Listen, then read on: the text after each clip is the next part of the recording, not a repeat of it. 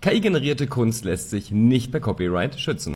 Das hat gerade ein US-Richter entschieden und er sagt ganz einfach, wenn kein Mensch involviert war, dann gibt's auch keinen Schutz.